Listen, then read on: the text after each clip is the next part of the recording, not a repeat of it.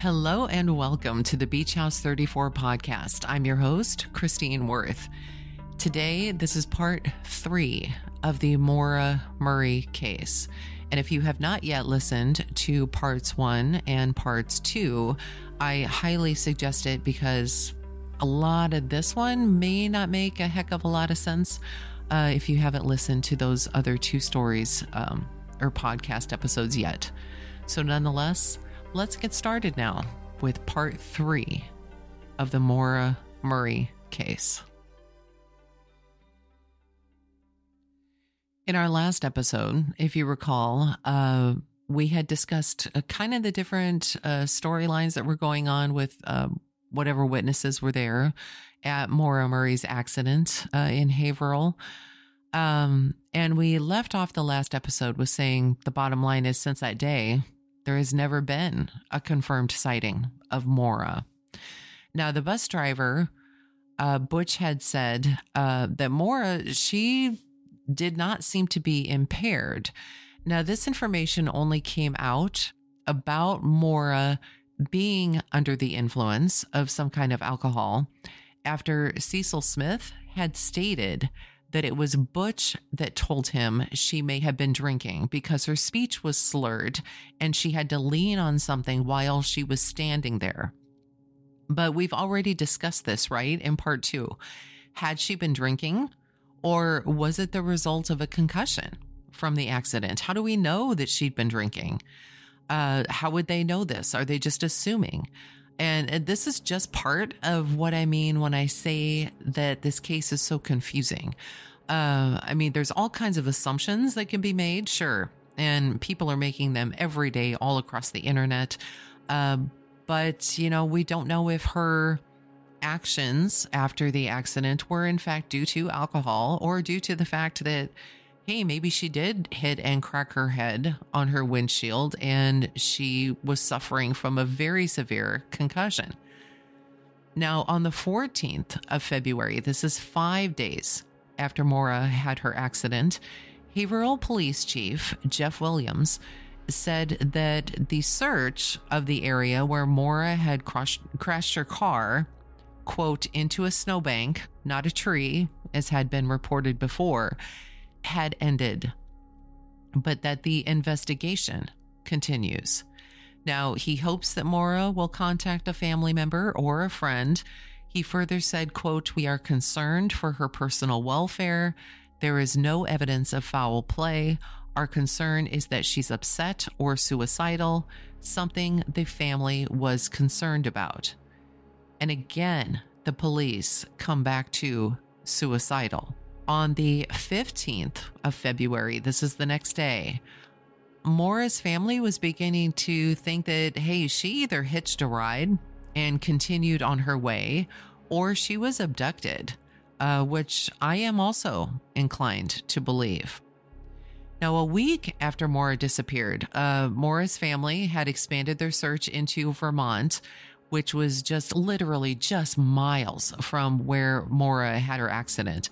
They were shocked that the authorities in Vermont, they had no idea that a woman had been considered missing near their location. Fred is even quoted as saying, quote, "I could hit a 3-iron over the river into Vermont where there was no investigation." That's literally how close it was. Fred also found that after Maura's car had been located, the police in Haverhill hadn't called other nearby police stations along Route 112 to be on the lookout for Maura. Now, sure, there was a bolo put out. I will give them that. But this was, a couple of days later. This wasn't, the night of the accident.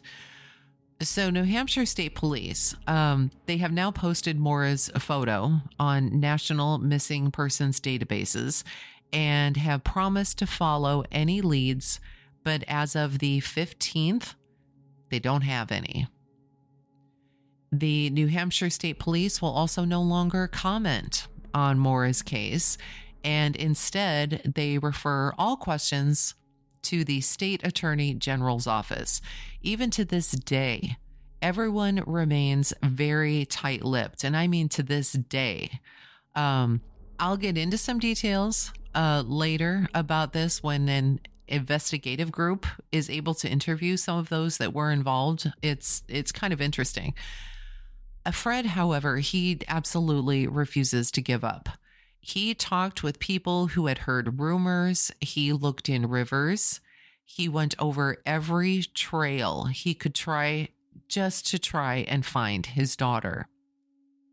On the 18th of February, Maura's dad was quoted in a newspaper saying, quote, "There's no new leads, no new evidence. It's stagnant at the moment." And Fred, he blamed the lack of leads on a shortage of resources, saying that though local police, they were working hard, he wished that the small department had more help so that it could broaden its search. Quote, "Results are slow in coming, like the bus stations. Did she leave from a local bus station? That hadn't been investigated, so I did it myself," meaning Fred, but Fred did not turn up anything. Fred is further quoted as saying, "The police are good guys, but there aren't many of them." On the 19th of February, the FBI joined in the investigation. Now, the FBI interviewed Maura's family, and it was at this time that the Haverhill police chief announced that the search for Maura was now nationwide. At this point, it's now been 10 days after Maura has been missing. Fred found out that some people living within the area where they could have seen Maura's car the night of the accident, these people had not even been interviewed. He wasn't shy about pointing out the lack of thoroughness that the police failed to provide.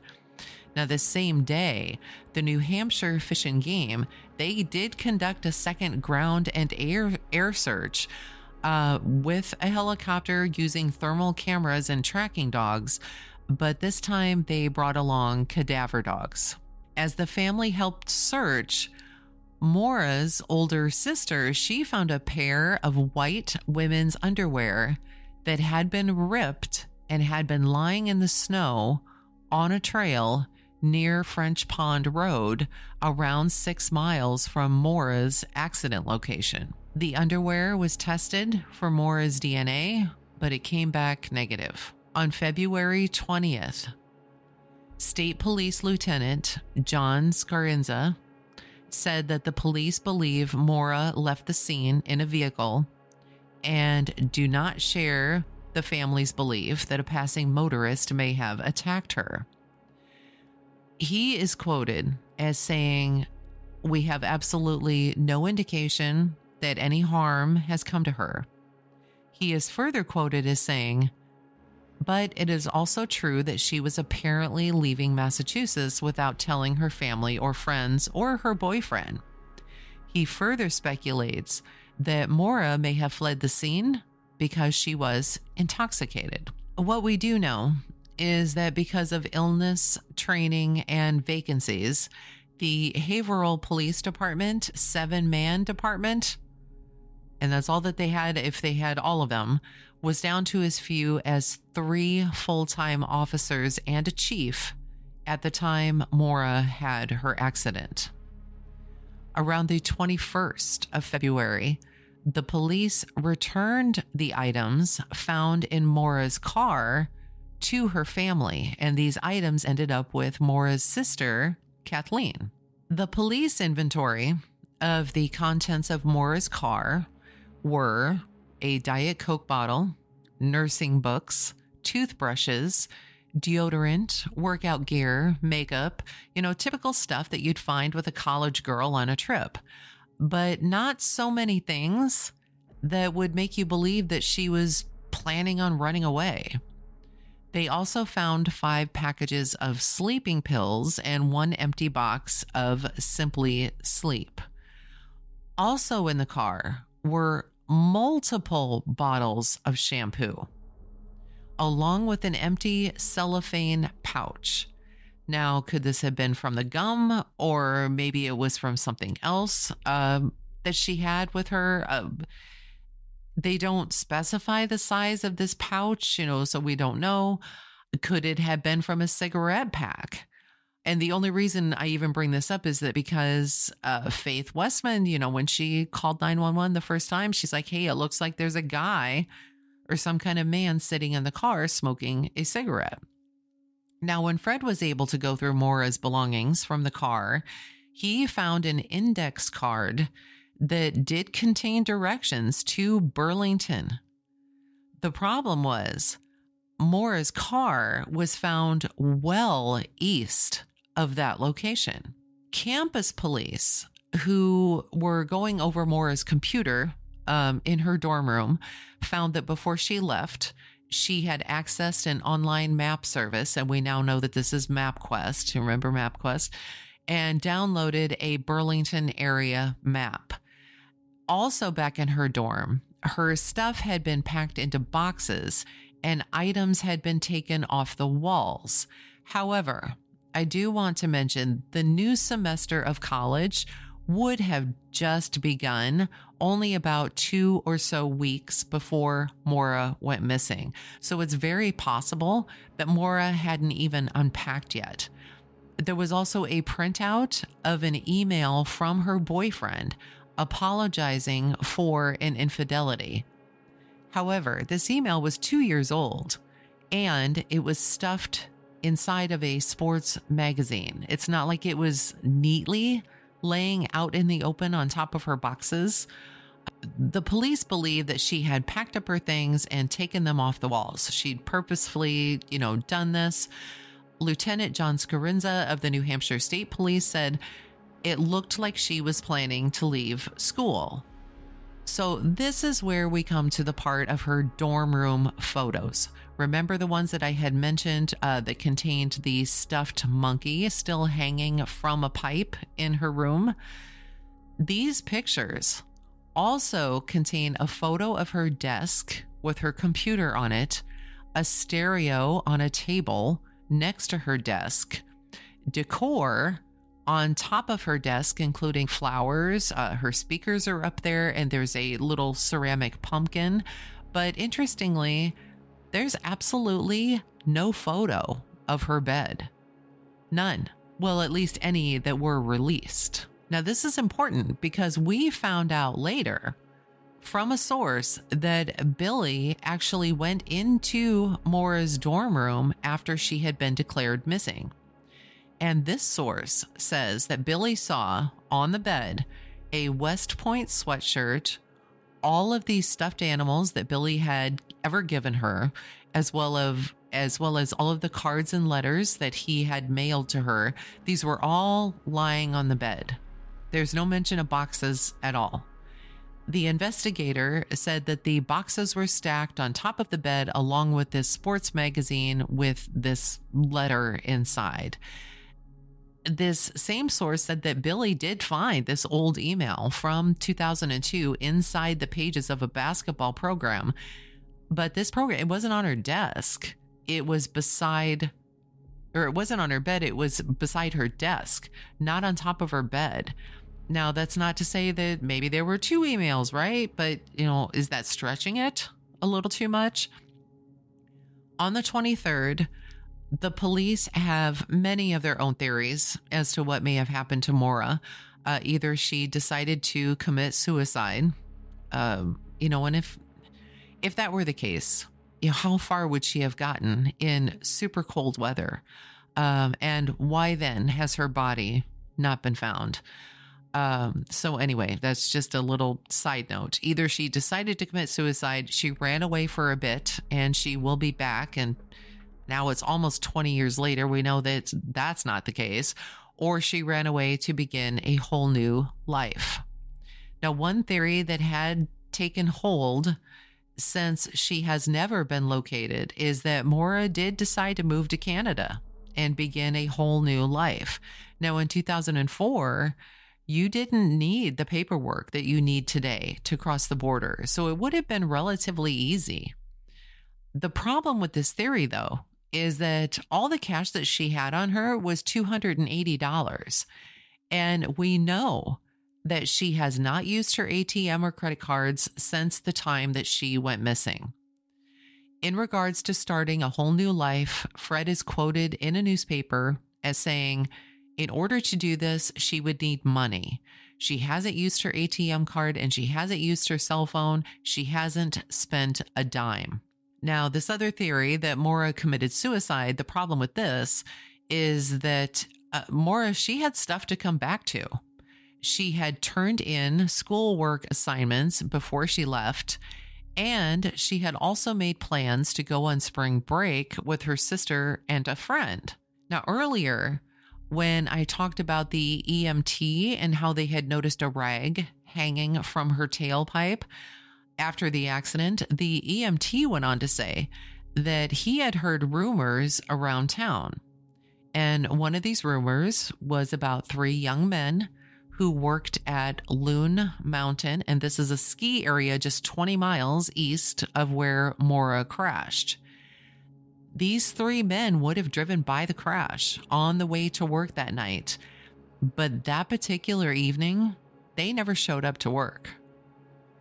The theory that 3 young men may have been involved has made its round on various blogs and such, but according to the EMT, there is someone locally who is specifically talking about it. Interestingly, early in 2023, so early this year, Julie Murray posted on her TikTok account that as she was going through some police logs from the night of Maura going missing, she came across some information that may not be that well known. I know I don't remember reading about it. The police logs said that about 5 hours after Maura had gone missing, someone had reported a suspicious person in the area driving a white Jeep Grand Cherokee. Now, if you remember, there was a random Chrysler part located in Maura's vehicle. Chrysler makes Jeeps. There was also a white scuff mark on the rear bumper of Maura's car. This suspicious vehicle was also white. Now, the suspicious person was reported about 7 miles away from where Maura's car was found. 2 officers responded to this report, including Cecil Smith. And when the officers tried to talk with the guy driving the vehicle, he took off.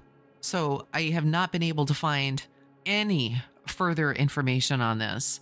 But in my mind, which goes 20 million different ways, could she have been hit by this vehicle and hit by this vehicle on purpose in order to make her crash, or in order to, who knows? I'm just speculating here. This is not information that's anywhere readily available, but we do know that this information about this Chrysler part and this white scuff mark on the back of her vehicle is true.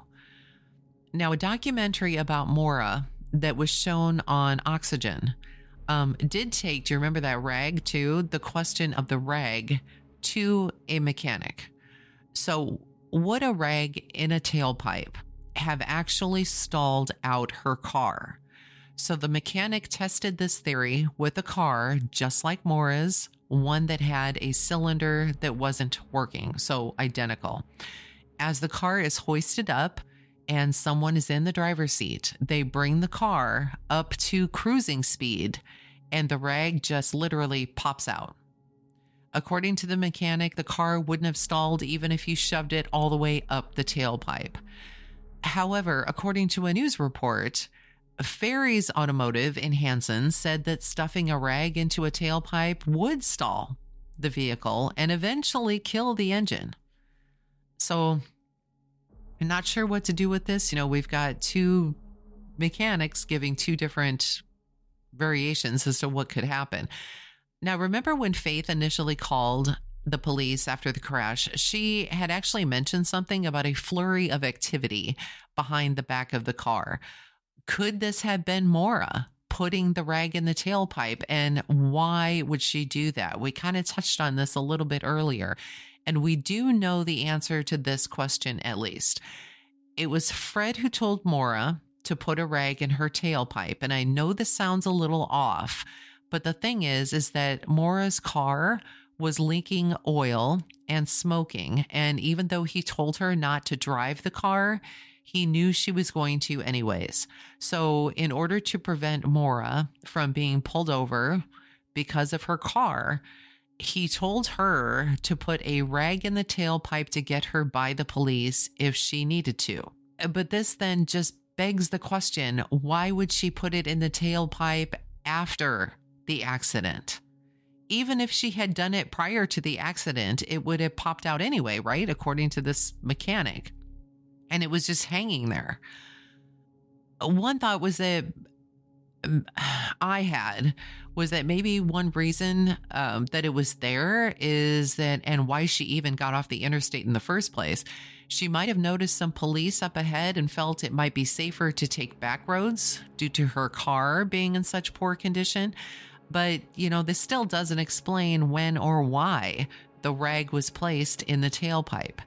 So on the 2nd of March, 2004, Fred finally packs up and checks out of the hotel. He's exhausted and he's unable to help much more as the search has, for all intents and purposes, stalled.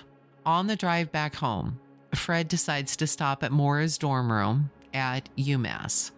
And he said, quote, "I was looking for some hint that she might have left for me, something that I'd understand that would say goodbye, but there wasn't anything. We weren't strangers. We were very close.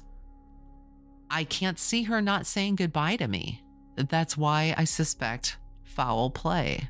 Fred would then come back every weekend over the next year to search for Maura. Now, because authorities believe that she may have been picked up by someone rather than walking into the woods, they did question the last witness to ever see Maura, Butch Atwood, the school bus driver. He has actually been questioned multiple times, but as we've seen, his story seems to change. At first he says Maura was okay and wasn't hurt or impaired. And then he says, at least according to Cecil, that she was slurring and had to steady herself. He was worried at the time that he should have helped more. And Butch is quoted as saying, "I have some sleepless nights now." Unfortunately, we'll never know the exact facts about Butch because he passed away in 2009. As far as the police go, no one has been able to pin them down on anything. The belief is that the police are covering up a botched investigation. What's crazy is that in the Oxygen documentary, when the investigators talked to Maura's sister, Julie, she had said that the police had never talked with her. Ever. Now, there have been other mysterious disappearances in the area, both before and after Maura. The first was in 1993 when a 10-year-old Holly, was abducted while she was walking with her younger brother in Sturbridge, Massachusetts. Now, her body wasn't found for 3 months. 7 years later, and only 10 miles away, 16-year-old Molly Bish vanished while working as a lifeguard at a local pond. Her bones were found scattered in the woods 3 years later. Now, some people believe that both were murdered by the same man. Now, in theory, these two crimes don't seem to fit the same mode of operation. Holly and Molly, aside from their names rhyming, which is interesting, were both young while Maura was a college student. However, age may not be a factor for the one who's responsible. But then shortly after Maura had disappeared, another young woman disappeared in the area, 17-year-old Brianna Maitland, and she went missing on March 9th of 2004, only about 5 weeks after Maura. She disappeared from Montgomery, Vermont, which was about 66 miles away from Maura's last known sighting. Now, Brianna, she had just left work and had driven only a few miles down the road where her car was found on Saturday, March 20th of 2004. And her vehicle was actually found partially backed into an abandoned house on Route 118 in Richford, Vermont. Now, this house is literally, I guess, only about a mile from where Brianna worked at the Black Lantern Inn. The driver's side door of Brianna's car was wide open, and 2 of her paychecks were still on the front seat of her car. And outside the vehicle, police found loose change, a water bottle, and an unsmoked cigarette. The trooper who found the car just thought that the car had been abandoned by a drunk driver. Now, Brianna's car had been backed into this house, this abandoned house, hard and fast enough that it put a hole into the side of the home. It was often rumored that Brianna had been involved with some unsavory characters. I'm not sure where the rumor initiated, but again, it's a rumor that may have been involved in her disappearance. Now, Brianna, too, has never been found. The old farmhouse where Brianna's car had been found has since burned down. The house itself was barely, and I mean barely, off the road, and it had originally been called, quote, the old Dutchburn house. In both April and June of 2004, both New Hampshire and Vermont police said that there wasn't any connection between Maura's case and Brianna's case. They said that they believed, quote, Maura was headed for an unknown destination and may have accepted a ride in order to continue to that location, adding that they had discovered no evidence that a crime had been committed. The possibility of a serial killer has been brought up, but the police dismissed this idea. In April of 2004, Haverhill police notified Fred that they'd been getting complaints of Fred trespassing on their private property. The police chief of Haverhill, Jeff Williams, said that these complaints had been filed, and they wouldn't say how many were filed or who filed them. Although we do know that Faith Westman later admitted to submitting an official complaint. Many other residents of Woodsville have said that the searches haven't been a problem, and they were very sympathetic to Fred's situation. On July 1st of 2004, and this is now 4 months after Maura went missing, and just about 4 months after Maura's items were returned to her family, the police requested the items back so that they could perform forensic analysis on them. Just for a minute, sit there and just for a minute think of the horrendous chain of custody that these items have now been through. First, they were in Maura's car. Perfect. Then the police took custody of them. Again, perfect if they handled them correctly. Then, after some time sitting in the police station, evidently not being analyzed because they needed them back, right? They give the items back to the family. I'm only guessing here, but those in the family were probably very curious to have a look at Maura's items, so it's likely that the items were handled over and over again by not only the family members, but anyone else that they would have let have access to them. This isn't the family's fault. They believed the police were done with them. Obviously, the police weren't. The police also took Maura's hard drive from the computer in her dorm room, and they took custody of Maura's car, which up until now meaning, 4 months later, has been sitting unlocked at the garage where it had been towed. The police said that a major crimes unit of the state police was stepping in and wanted to conduct forensic tests of Maura's items. On July 13th, another search was performed by 60 state troopers, conservation officers, and volunteers from search and rescue organizations. They spent the day going inline searches, looking for any clue as to what may have happened to Maura. This time, though, they extended the search to a 1-mile radius. But also at this time, remember, it was July. So although there wasn't any snow on the ground, the vegetation would have been quite high at this time, I would imagine. So it would have been pretty difficult to traverse. And even if a tiny item was left behind, it would have been very difficult to find. One item, though, that they were trying to find was Maura's black backpack. Now, after this search, while they did find several items, none of which were considered out of the ordinary, the police said that they had found nothing conclusive. Later on that year, a man had given Fred Murray a knife that he said had belonged to his brother. The knife was rusty and stained. The man said that his brother had a criminal background, and after Maura disappeared, both his brother and his brother's girlfriend were acting out of character.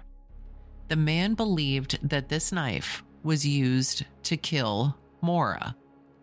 Now, Fred, what he did, he went to the police because this guy brought it to Fred. Fred goes to the police. He's doing the right thing to turn the knife over. When he showed up, he told them, quote, "I have what could be evidence in a capital crime." The dispatcher at this location that he went to said no one was available to accept the evidence, so he was supposed to come back during regular work hours. Fred then decided to mail the knife to the state police, along with all of the information that he had received. A few days later, Fred did get proof of receipt back that his package did end up with the police, but he was never contacted by them again about the knife or the suspect. A few days after the knife was handed over to Fred, the brother of the man who this brother said, potentially did this thing with Maura, had gotten rid of his Volvo. Now, the man who had given Fred the knife later had family members come forward and say that the man made up the story because he wanted to get the reward money and that he had a history of drug use. And unfortunately, he also passed away in 2007. It should be noted that by this time, there are several theories as to what happened to Maura that popped up. One theory is that someone was driving with her, but they were in their own car and they were following Maura, and it was someone that Maura knew. If this were the case and she crashed her car, the person following her could have just let her jump into their car and then off they go. While this is still a theory, it still kind of remains in limbo. It's unlikely that this occurred, but no one knows for sure because no one seemed to see anything. Another theory that's mentioned is that she was targeted by a group of men who worked for the Loon Mountain Ski Resort. Now, this is still a theory that's out there. And then there's the theory of the white Jeep Grand Cherokee that seemed suspicious. A white scrape on Maura's bumper and a random Chrysler part in her car.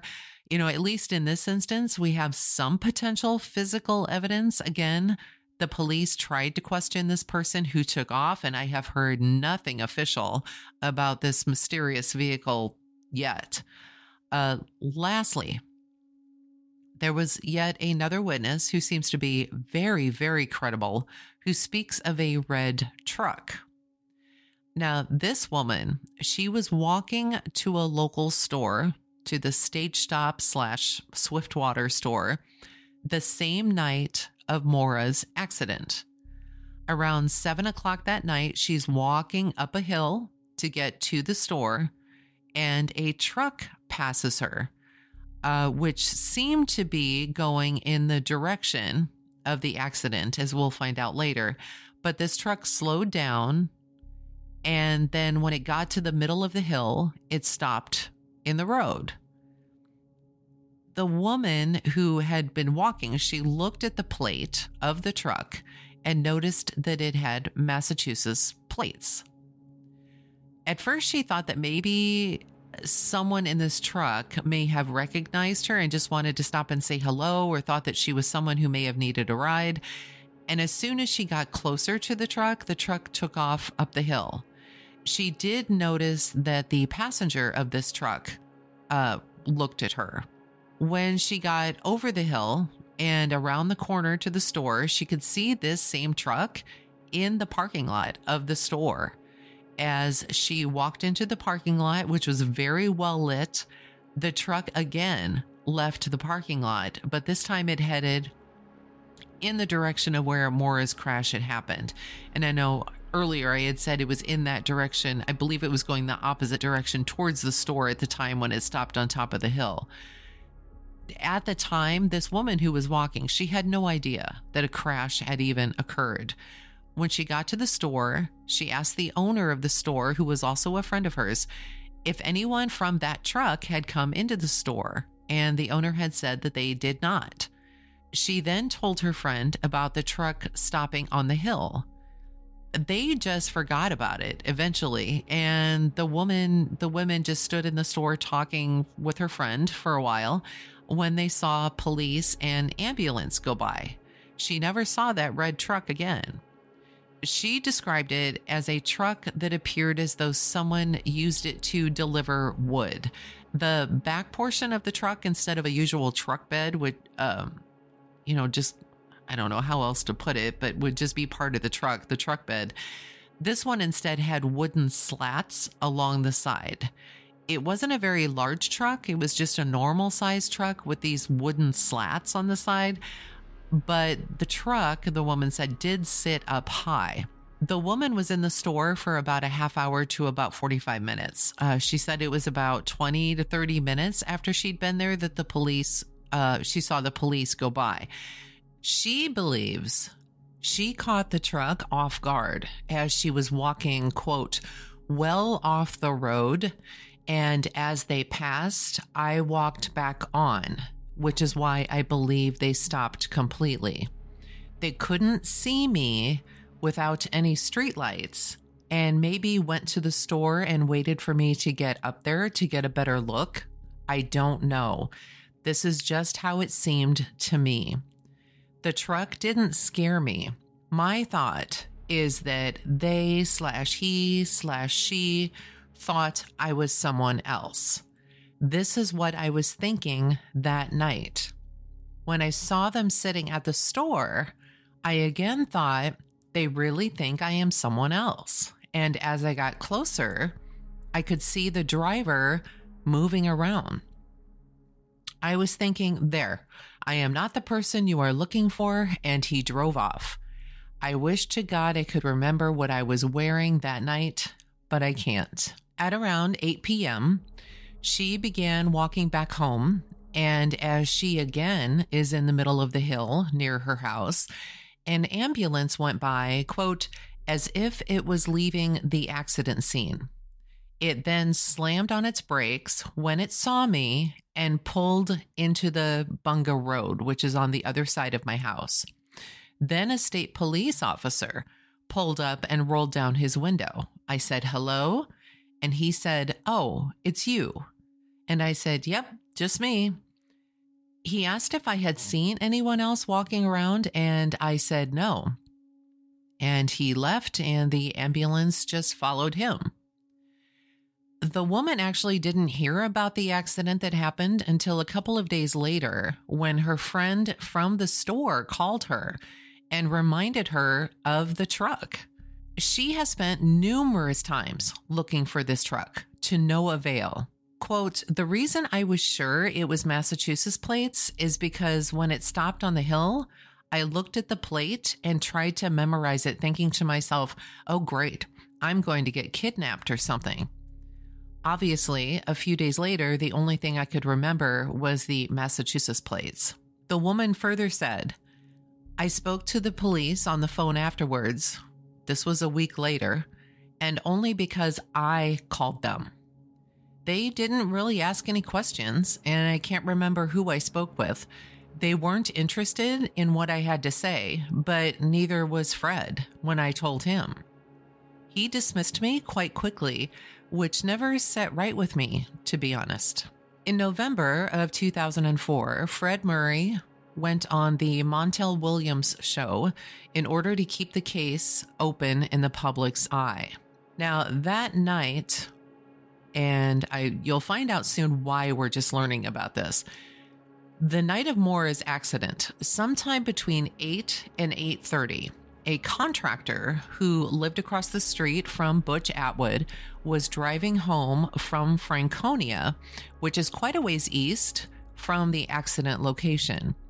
As he was driving home, he saw someone, quote, moving quickly on foot. They were going eastbound on Route 112, and the location was about 4 to 5 miles east of where Maura's car was found. The person was described as young, wearing jeans, a dark coat, and a light-colored hood. Now, this tip didn't come in until 3 months later, while he was going over his work records and realized that this was the same night Maura disappeared. This man, as mentioned, lives across the street from Butch, which is also about 100 yards from, if you remember, where Maura's scent was lost. This contractor was again interviewed by State Police Lieutenant John Scarinza, who checked out his timeline and confirmed that his story fit. Now, I'm going to speculate here for just a second. First, this man was building a home at the time that Maura went missing. He lived in a trailer on the site of where the home was being built. Coming home that evening, he had come across someone running along the road, which fit the description of Maura. If you're driving along a secluded road and you see someone running, wouldn't you be curious? Wouldn't you stop and ask if they needed help? You know, maybe not. But to play devil's advocate here, what if he purposefully held on to this information for so long because he knew more than he was saying? Like, let's say that he did pick her up and that he did offer to take her to his place to make a phone call or whatever, and then something terrible happened to Maura. If you're just building a house, it would be a great way to hide a body, wouldn't it? Again, please keep in mind, I am just speculating here, but something about this whole story just does not sit well with me. Based on what the contractor told the police then again took out canine teams with 6 dogs and 15 fish and game officers to search the area where this man may have seen Maura, but no new leads were reported. Now, remember, this is 3 months later, and I don't know exactly where they went, since this contractor had said, hey, it was like 4 or 5 miles down the road. My assumption is that they hit 4 to 5 miles down the road, and that's where they were searching. But nonetheless, this is the information that we have. On the first anniversary of Maura's disappearance on February 9th, 2005, a service was held at the location where Maura had crashed her car. Fred was also able to meet for a very short time with New Hampshire Governor John Lynch.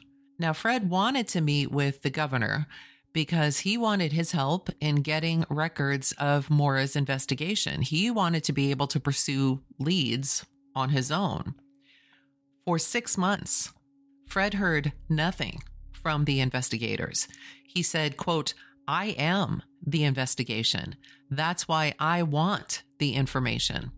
Now, the police, of course, they turn around and say that Fred's statement about not hearing anything in the past 6 months is absolutely inaccurate. In November of 2005, a person who used the username Tom D, that's all I'm going to say, logged into a message board that was specifically dedicated to talk about the discussion of Maura's disappearance.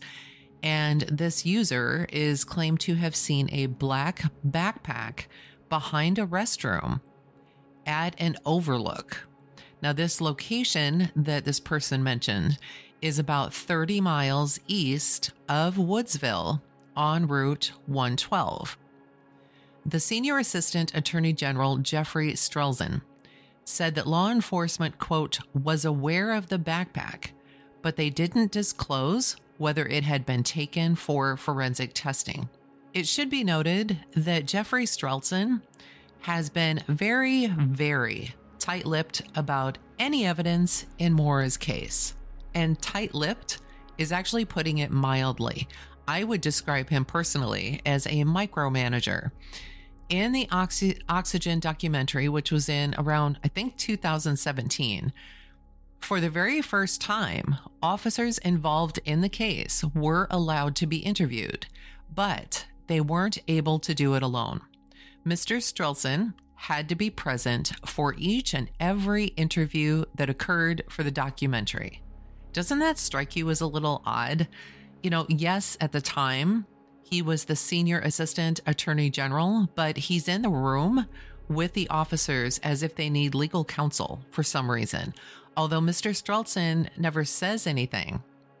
What I found really interesting was that in each interview, he positioned himself in a way so that he was always visible to any of the officers who were being interviewed. And if you get a chance to watch this documentary, you'll see what I mean. In 2006, a group of 10 retired police officers and detectives called the New Hampshire League of Investigators, along with the Molly Bish Foundation, began working on Maura's case. The Molly Bish Foundation was established by Maggie and John Bish after their daughter went missing after working as a lifeguard. Now, Molly's remains were found 3 years later, but no one has ever been charged in the case. While this new group that's looking at this case wasn't allowed to see the actual case files, they could analyze all of the facts that they had. Now, John Healy, who's a former New Hampshire state police officer, who's one of the team's leaders, is quoted as saying, "It's our job to be sort of a buffer between police and the family to help the family understand what the police are doing behind the scenes." A former police chief and a member of the Licensed Private Detectives Association of Massachusetts, Tom Shamshak, stated, quote, "It appears that this is something beyond a mere missing persons case. Something ominous could have happened here." The group followed up with interviews, and in October of 2006, a 2-day search was done. Canine teams were sent to 6 different publicly owned areas within 5 miles of where Maura's car was found. While John Healy wouldn't give details as to why they were searching certain areas, he did say that 95% of homicide victims are found within a 5-mile radius of where they were last seen. Gravel and sand pits were searched, as these are some of the best places to dump a body. The area around French Pond was also searched. Now, French Pond Road, that was the route that Butch had driven when he searched on his own for Maura the night she disappeared. Fred was also there for this particular search and pushed investigators to search an A-frame house on Valley Road near the scene of the accident. He thought that it might be connected. At the time, the house was for sale, so Fred asked the agent selling the house if it was okay if they searched inside. The agent gave his okay and then gave Fred a key. On the first day going into this house, a cadaver dog had hits on the second level. The next day, 4 more dogs went quote-unquote bonkers. According to Fred, they hit on a closet downstairs. Now, other reports say that the dogs hit on a closet upstairs, but nonetheless, the group then took some trash bags filled with things from this house and a piece of carpet from the closet. Now, the carpet was to be separated into two pieces, one for the state police who weren't there during the search, and the other was to be held by the group of volunteer investigators. Lab tests were done to determine if the DNA matched Maura's. Now, 7 months later, the test results were not made available, and the police never released the results to the public. To make things even more frustrating, there ended up being some confusion as to who had custody of this carpet. A private investigator, Healy, he wasn't there the weekend of the search. He was sick, but he did say that the police weren't interested at all in the evidence and wouldn't even take it into possession. Now, Healy further said that the carpet is in the possession of an investigator who now doesn't have any business relations with the group anymore. So where is this carpet? Did the police actually take it? Did they perform tests on it? I'm really confused about this carpet. In a 2016 documentary, John Healy said that the samples were given to the New Hampshire State Police and they don't know what happened to them. So there we have it.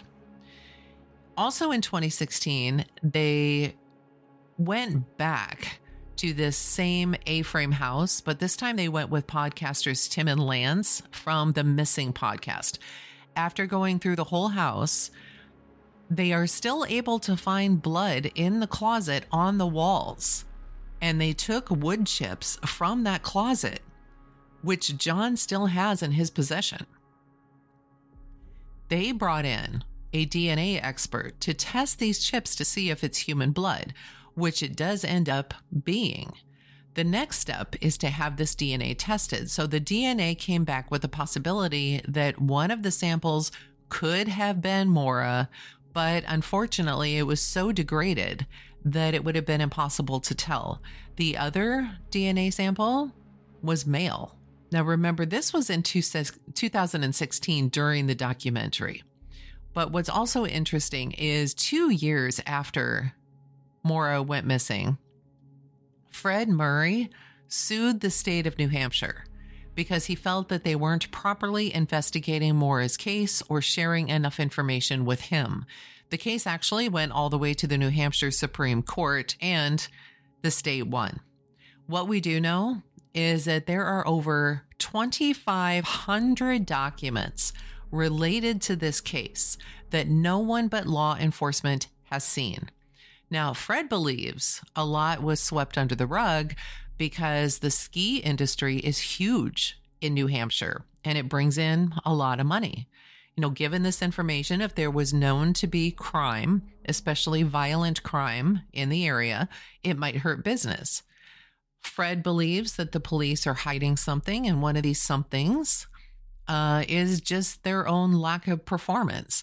Route 112 is a state patrolled highway, but Haverhill's jurisdiction ends 100 yards up the street. And I think I've mentioned this before. No search, therefore, happened beyond those 100 yards by the local police. So my guess is maybe this is why Cecil sent Butch in search of Maura, because his official jurisdiction ended just past Butch's house. And curiously, you know, this 100 yards, boy, this number keeps coming up, doesn't it? Curiously, this 100 yards is where the dogs ended up losing Maura's scent. Now, did they actually end up losing her scent there? Or did they only take the dogs 100 yards up the road because they couldn't go past that? It wasn't their official jurisdiction. We just don't know. Now, remember, there was that state trooper who had pulled over and asked Cecil if he could help the night that Maura had her accident. He could move past their jurisdiction. The odd thing is that the state police didn't even know why a state trooper was in the vicinity that evening because he never reported it. Now, this state trooper, John Monahan, he was interviewed years later again with Strelson in the room, not far from where he was being interviewed. And he had in fact received a call asking if he had helped in the case of the Haverhill car crash. And he was asked if there was a report. Now, John said, no, there wasn't, because he just did a general service report. It wasn't a case he was personally actively working on. He just stopped to see if he could help. In 2007, the Arkansas group called Let's Bring Them Home offered a $75,000 reward for information that could solve Maura's disappearance. In 2009, a new cold case unit was established in New Hampshire, and Maura's case was added. On the 10th anniversary of Maura's disappearance on February 9th of 2014, Strelson made a statement that said, quote, "We haven't had any credible sightings of Maura since the night she disappeared." So by this point in the case, Fred believes that his daughter is likely dead and had been abducted the night that she disappeared.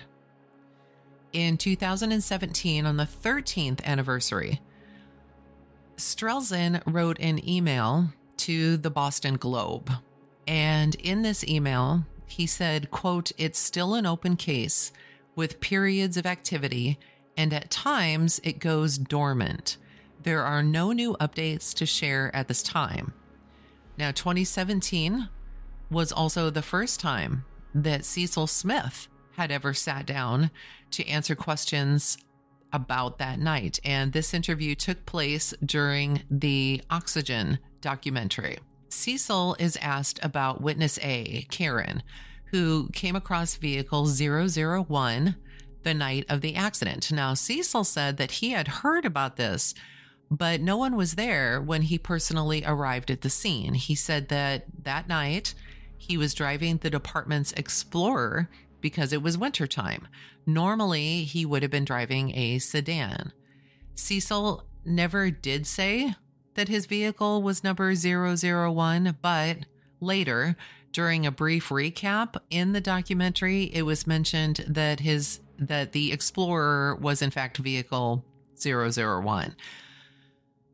However, Julie Murray, Maura's sister, in March of 2022, had some very interesting information on her TikTok account about the question of vehicle 001. In this video, she says that when John Monahan was asked, and if you remember, he was the state trooper who came by and said, "Hey, is there anything I can do?"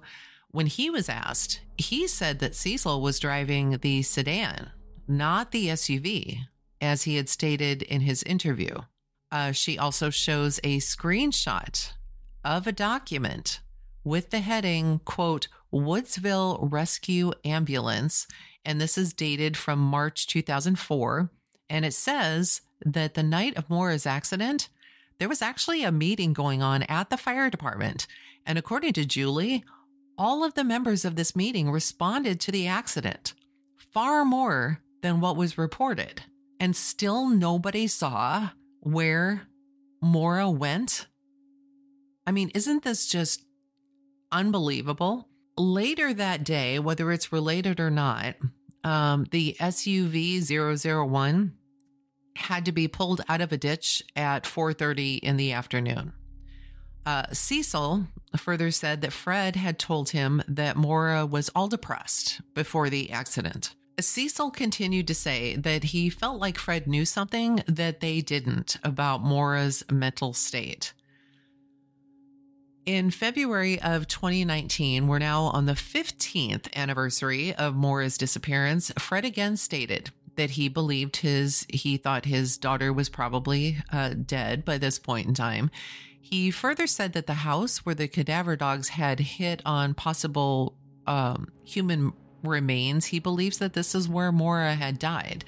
So in April of 2019, an excavation was done in the basement of the house. And the house that I'm referring to, I believe, and again, please correct me if I'm wrong, that this is the same A-frame house that they had searched prior. But an excavation was done in the basement of this house because the cadaver dogs once again hit on a location, but this time it was actually in the basement.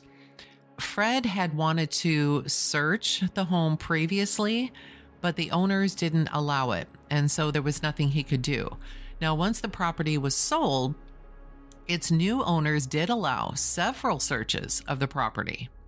After the excavation was done, it was stated that they found, quote, absolutely nothing other than what appears to be a piece of pottery or old piping.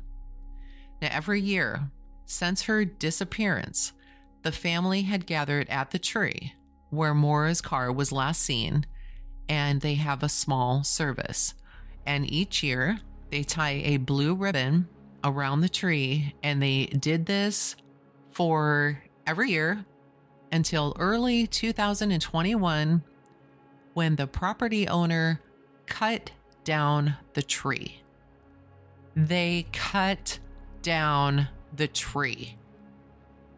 I mean, really.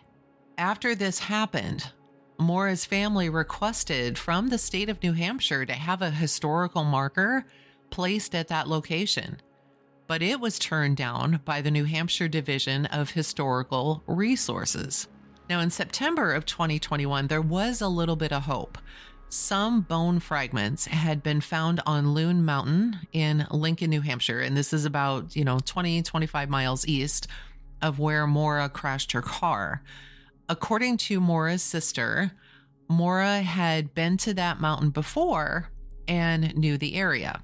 After waiting for 2 months to figure out if the bones belonged to Maura or not, in November of 2021, it was revealed that they were not the remains of Maura. In January of 2022, the FBI issued a national alert in Maura's case and created a violent criminal apprehension profile. This is also called VICAP, that allowed multiple law enforcement agencies to share information about her case.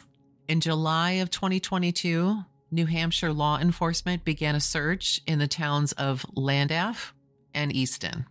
The police, they still keep coming back to suicide, but Maura brought her cell phone charger, her birth control insurance forms that she meant to go over with her dad that night. She had textbooks from school.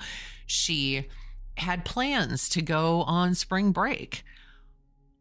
Why did she call a condo in Bartlett, New Hampshire just before she left? And this, by the way, wasn't investigated for over 1 year by the police. All things considered, it really appears as though Maura had a destination. We just don't know what destination that was.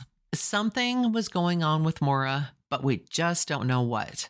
Was she happy? Was she confused? Was she having relationship problems with Billy?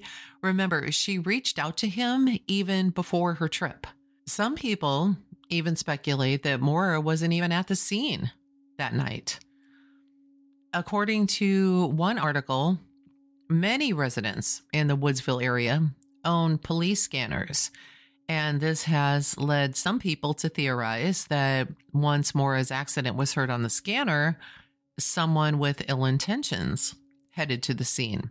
To date, no suspects have been publicly named. There are plenty that are speculated about on forums and such, but, to note these here would be irresponsible of me. Again, no suspects have been publicly named.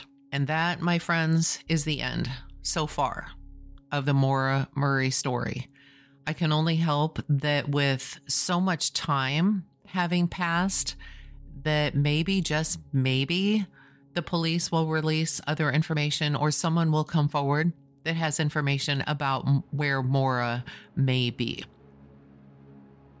And again, if you're listening to this and you have any information on the case, no matter how small or how trivial you may think it is, please contact New Hampshire Cold Case Unit at 603-223-3648 or by email at coldcaseunit@dos.nh.gov.